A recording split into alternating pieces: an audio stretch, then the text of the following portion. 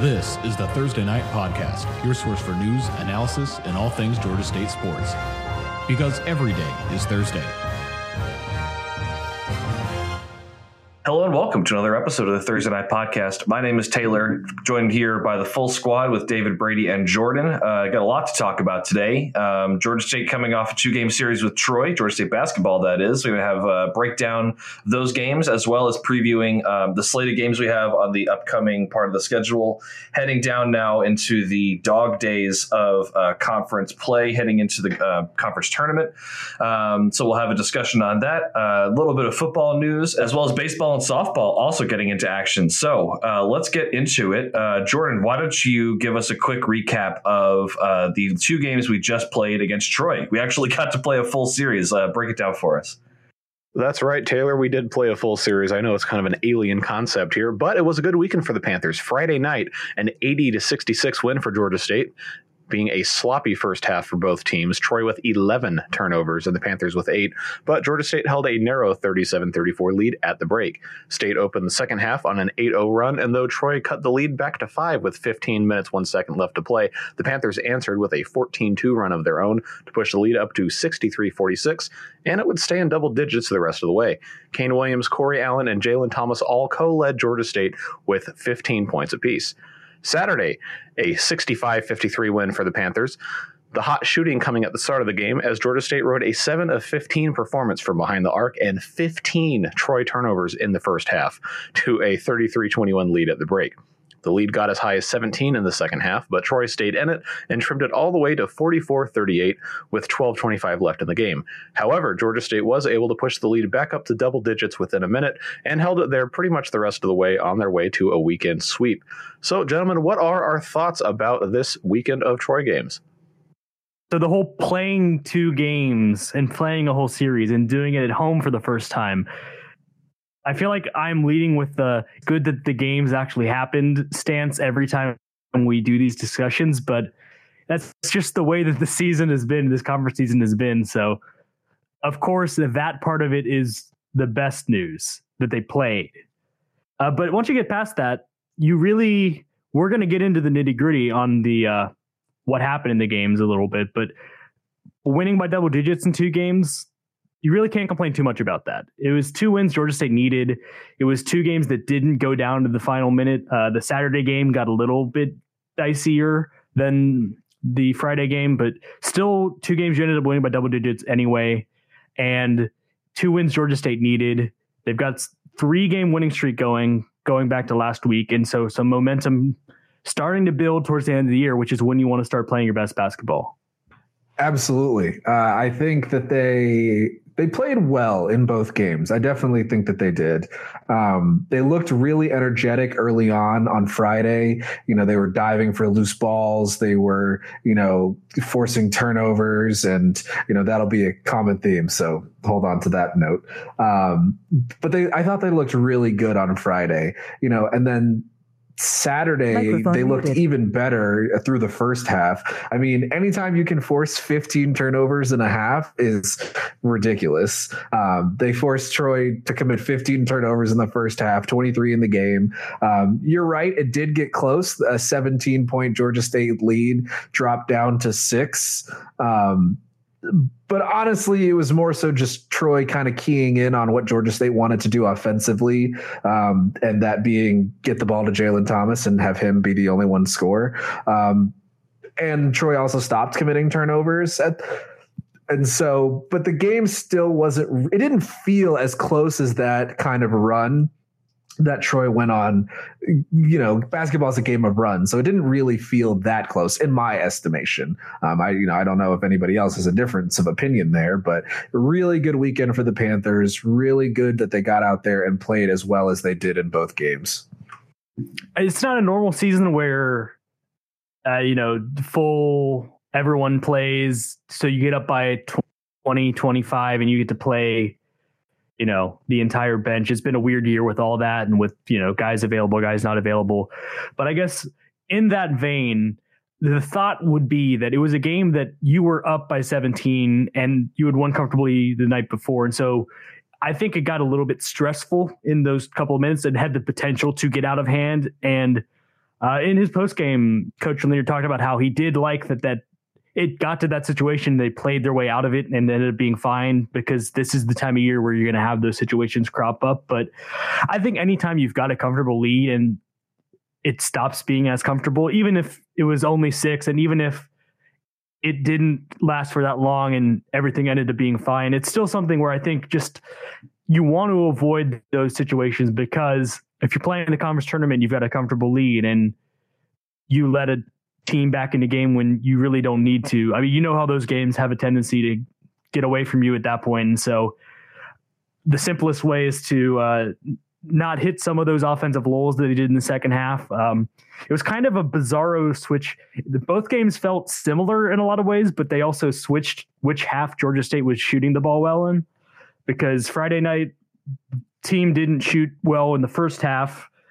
They just shot 2 of 10 from 3, but then came out 5 of 8 from 3 in the second half and 17 of 28 as a whole for just under 61%, which, I mean, it was a fantastic offensive performance the second half on Friday. And then you get to Saturday and it's the reverse. The team was 7 of 15 from 3 in the first half, 1 of 11 in the second half. And I think that that's what it was, is that Georgia State just stopped scoring and Troy actually hit their only real hot stretch of the game on Saturday, where they were hitting some threes. I think they scored on 3 or 4 straight possessions. And so that's what led to it. It was just a culmination of the best that Troy played on the afternoon and the worst stretch Georgia State played. But end of the day, like I said, 2 double-digit wins you can bank. You're now above 500 in Sun Belt play. And you mentioned a little bit Jalen Thomas. He's been playing great. This weekend, he scored 15 and 16. Yeah, anytime you have the opportunity to set your career high and then in the very next day set it again, you're probably doing something right. Jalen Thomas had a phenomenal weekend. And, if you look at it and, you realize that, okay, Alil didn't necessarily have the best weekend. He didn't play bad, I will say, but he wasn't as active in rebounding and, those drives to the basket and putbacks, what we have seen from him, we didn't necessarily see this weekend. But it's so nice that Georgia State has 2 bigs that are able to, kind of play off of each other in that respect. When one's not doing too much on the boards, the other's picking up the slack, or when one's not doing too much offensively, the other one's picking up the slack. And it's really nice because Georgia State, kind of in their recent history, they've had some good big men. I don't want to say that they haven't, but you'll have only one of them, and they'll have a great game every couple weeks, if you will. They're not bad, but it's just been such a guard dependent school and program for the past few years. So it's really nice that you can have a weekend or, a stretch of games where it's like, okay, Alil's going to take over and just, he's going to get that double that he's always searching for. All right. Well, now Jalen Thomas is really getting comfortable and, he's hitting that top of the key little jumper that he's kind of perfected in the last couple of weeks. And, he's getting rebounds and blocking shots and affecting the way that teams are going at the basket from a Georgia State defensive perspective. And it's really nice to see that Georgia State has those options and that versatility. Yeah, I think LAL and Jalen play off each other. They complement each other really well. What they each offer, particularly at the defensive end, I would say, really is a good combination. And I think it's why you've seen them starting together and them playing a lot more minutes together as they've both been able to play. Jalen, he's got really quick feet for a big guy, and he's able to hang on the perimeter, and he's able to come up and put a hand up. And it's, he's tall. It's a big hand to put in the face of a guy on the perimeter. And LAL just cleans up on the boards, always is putting max effort in there. And so I think that while you want to see Jalen continue to build on that side of things, and that's not to say he hasn't rebounded the ball, he just doesn't necessarily have what LAL has, which isn't to say it's really a dig. It's really about how just a monster inside LAL is in that regard. He continues to grow in that regard, and he can continue to. But in the meantime, it works out well. They play off each other well. And like you say, it's creating some kind of big tandem that Georgia State hasn't really seen, at least since we've been following the program. We can talk about the guards now, because the guards sort of did their own things that they're good at, and it really worked out well. Because in both games, Justin Roberts had 9 assists.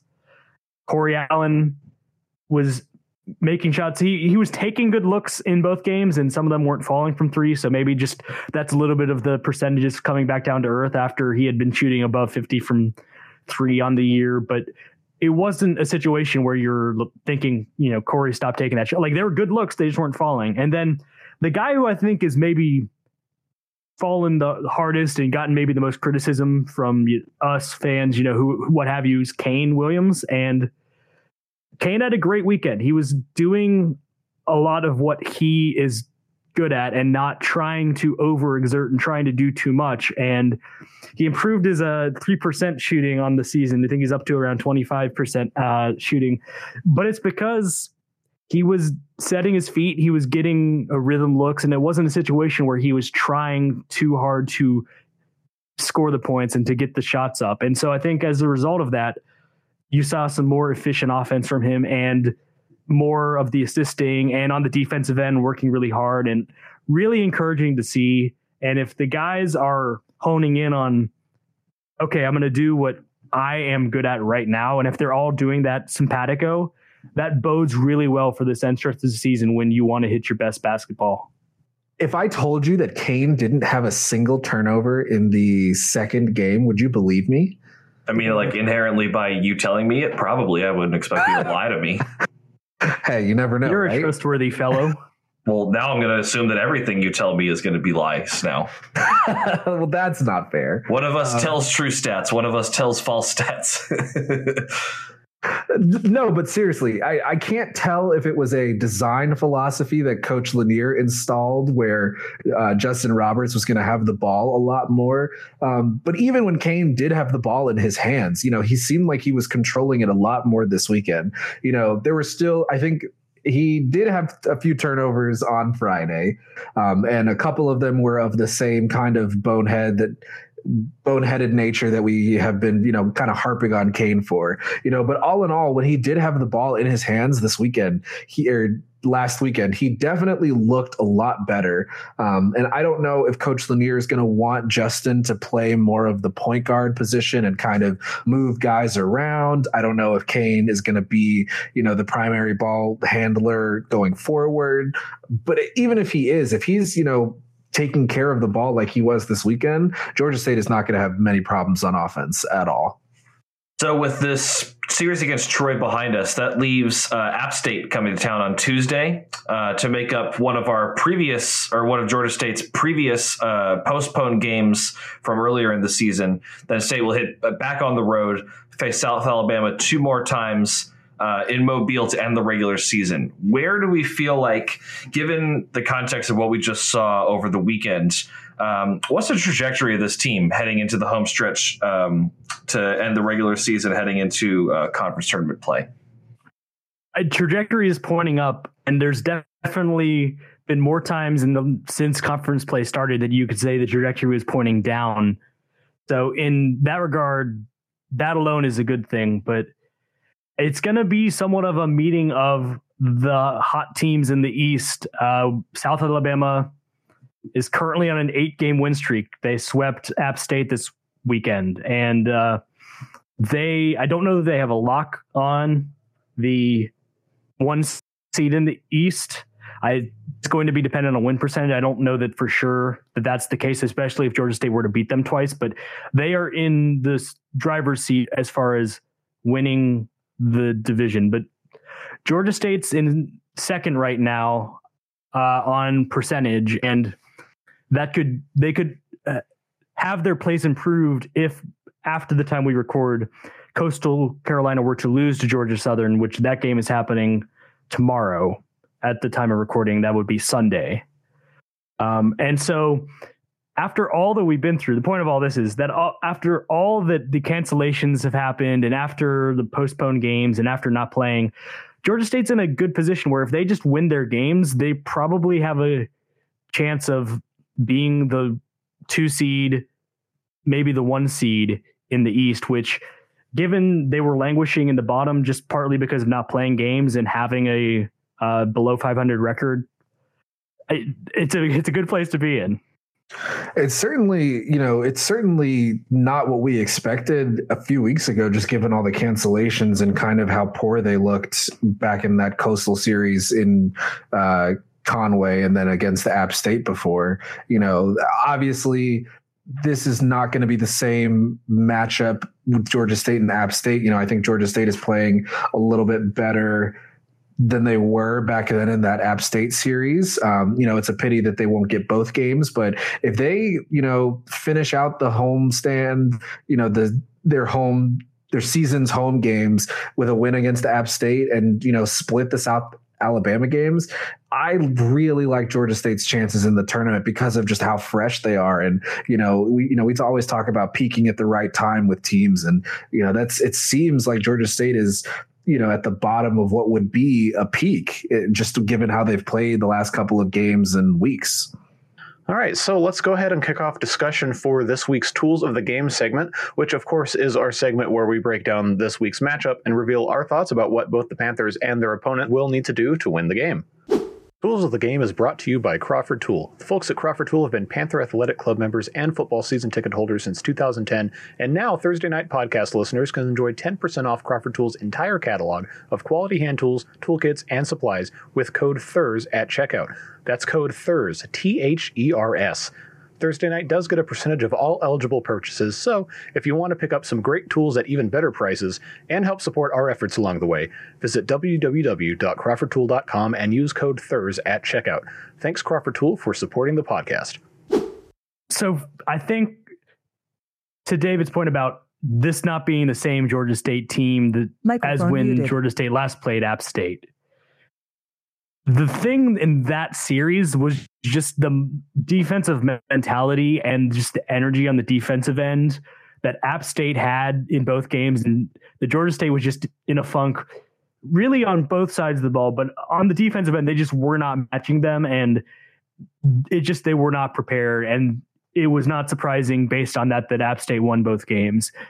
And I think that even when there were some lulls on offense, and even when there were stretches where Troy was making baskets this last series, that energy was there most of the 80 minutes of basketball Georgia State played against Troy. And so given that, if that's the one thing that they take into this game against App State on Tuesday, if that's the only thing that for sure that they have, they're going to be in a good place because Georgia State's a tough team to beat in Sports Arena.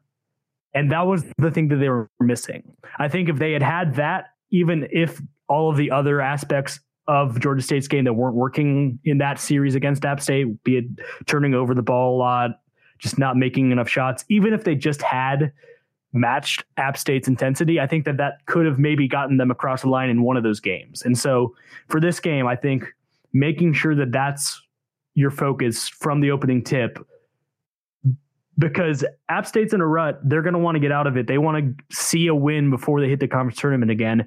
And you've got a pretty good bet that they're going to bring that because you saw them do that in both games you played them previously. So for me, my tool of the game is just going to be bringing it on defense, come what may. I guess, my tool would probably be keep the shooting stroke consistent and, don't be afraid to come off of the 3-point shot. I think it was Dave Cohen had said something, or, it was the app guys, whoever was broadcasting that game. They mentioned how Corey Allen didn't have a great game in Appalachian State's arena last year. And it kind of, scared him, if you will, this year. He was only 2 for 7 in the first game of the two. And he did not have a good shooting weekend that weekend. And I think it'll definitely be really important for the Panthers to, if the 3-shot is working, keep it. If it's not working, kind of run some offense, because, we've talked about the offensive lulls all season. And while I think App State is better than Troy, Troy wasn't able to take advantage of Georgia State's lulls outside of cutting the 17-point deficit down to 6 on the Saturday game. App State is a better team, and App State's guards killed Georgia State when they played in Boone. So that's definitely going to be important for Georgia State to keep pace with the offense. And if you're a team that is scoring and capable of scoring in the 80s per game, you need to be doing that. You need to be, forcing the tempo and forcing the offense and making sure that that's something that you're trying to do. Yeah, bring it forward to also talk about the South Alabama games right now. With the greatest respect to Troy and to what Scott Cross is building there, because I think he's a good coach. I pipped them in the preseason fireside chat of basketball to be kind of a sneaky, there might be better than expected, and that hasn't really played out. I still think long term there's something building there, but right now I think it is fair to say Georgia State should be double-digit points better than, and they were this weekend. But these 3 games are against teams that's not true against. And it's a team in App State that did that to you when you played them the last time you played. And it's a team in South Alabama that is the hottest team in the Sun Belt right now and who just beat you previously. And so I think that that's important to consider. Taking the positives from what you've just gone through with wins, but not necessarily taking away too much and thinking too much of it, because it's tough games. And I just got to say, in a season where a lot of, I don't want to say fun because it makes it seem like I'm all dour, but a lot of the anticipation got taken away because it wasn't East-West games going on. Georgia State didn't end up playing Little Rock, who seemed like they were probably going to be the hot name on the West, and it seemed like that would have been a fun matchup to have. And given that Georgia State has been in these games where they're coming off a lot of rest, even the games where they've played the quote-unquote good teams, there's still been a little bit of like, well, we've got to see how Georgia State is after not playing for a while, or the other way with the other team. This matchup with South Alabama, with them being as hot as they've been, with Georgia State being hot, and with all of them being off of live action, it should be a damn good 2 games. It should be some really exciting basketball to end the regular season. Like you said, the schedule is different, so it looks different than what we thought it would be, going into the basketball season back in November. But this is exactly what Sunbelt basketball is about. These are the games that that make or break who you think is going to do well in the tournament, and really kind of determine seeding and how things fall from there. So switching focus to football, we do have a bit of a mini coaching shuffle to report on here. It was first reported by Ben Moore of 247 Sports on Wednesday that this last week, offensive line coach Thomas Austin would be leaving to take a coaching position at Clemson. On Thursday, multiple reports came out, first from ESPN's Adam Rittenberg, that Aman Nagavi was going to be hired to replace Austin and joining the Georgia State coaching staff. A little bit of information about him. Nagavi has been the same position at the University of Louisiana Monroe since 2017, adding to that the title of offensive coordinator for the 2020 season. Following that, head coach Matt Viator from McNeese State, where he coached 2011 to 2012 and from 2015-2016, and where he played his college career as well. In between his stints at McNeese, Nagavi was an assistant offensive line coach at Texas. So excited to add him to the roster. What does this mean? Especially, we had conversations on previous pod episodes about kind of the state of the offensive line coming back to Georgia State, having returning 5 guys. You got the same 5 you had out there last year, ostensibly one of the stronger units on the team. What do we think this might lead to in terms of where that leaves the consistency and kind of the state of the Georgia State offensive line heading into the 21 season? So we've talked a lot about how continuity, the coaching staff and the players was going to be an important thing to continue to build on the last 2 seasons of winning football. But given that, if you had to gun to my head say, where can we, if one position coach has to go, where would it be? I would probably say offensive line, because it's Coach Elliott's thing, and that I figured with the starters returning that they'd be able to get an attractive, experienced name to come and take the job. And none of that's to say that Thomas Austin hasn't been a great offensive line coach here, because he has been, and it'll be a loss because he was doing a lot of good for the team. But I think because of where the unit is, as you say, a guy who's coached at this level, who's got some power conference experience, I believe, I don't know whether he started in this or not, but before he was going to be the Georgia State offensive line coach earlier in this offseason, when Steve Sarkisian was putting his staff together at Texas, he was taking on some kind of off the field role there. A guy that is still valued in the minds of good offensive. I mean, Steve Sarkisian is one of the hottest names in offensive college football right now. Just got the job at Texas. And so I think it speaks to all of this speaks to should be able to come in and just keep everything rolling as it has been, because it's a good offensive line. All 5 starters are back. And this is a guy who, by all accounts, is going to be able to get everything done to keep that and all that we've seen from the offensive line the last couple of seasons going.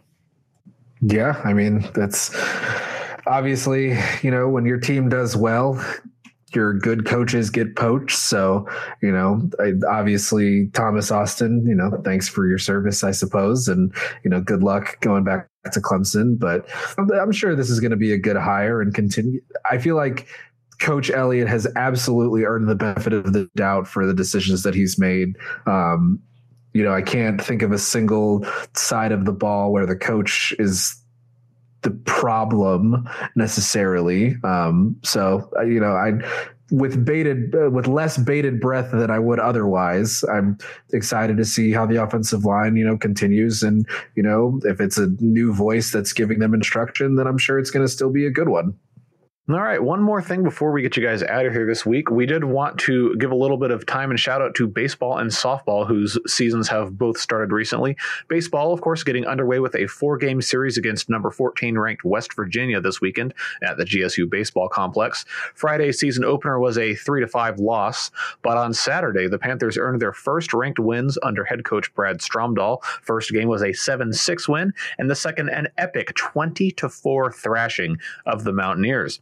Softball also swept North Carolina A&T on Saturday with 11-2 and 12-4 wins, respectively. Their season began on February 12th, and their record as of Saturday night stands at 5-2. Baseball will complete their 4-game series with West Virginia Sunday afternoon, while softball is set for a doubleheader at UNC Wilmington, also on Sunday afternoon. So we'll keep an eye on what's going on with them and other Panthers sports developments. But as always, thank you so much for listening and being a part of the Thursday night community. And we will catch you next week with hopefully some more great Georgia State sports news. See ya. The Thursday Night Podcast is a production of ThursdayNight.com, the independent source of choice for all things Georgia State sports. This podcast and all included sounds are exclusive property of and copyright 2019 Jordan Crawford Enterprises, LLC on behalf of ThursdayNight.com unless otherwise specified. The podcast is produced by Programming Director Brady Weiler and Technical Director Jordan Crawford with assistance from co-hosts Taylor Dinan and David Salmon.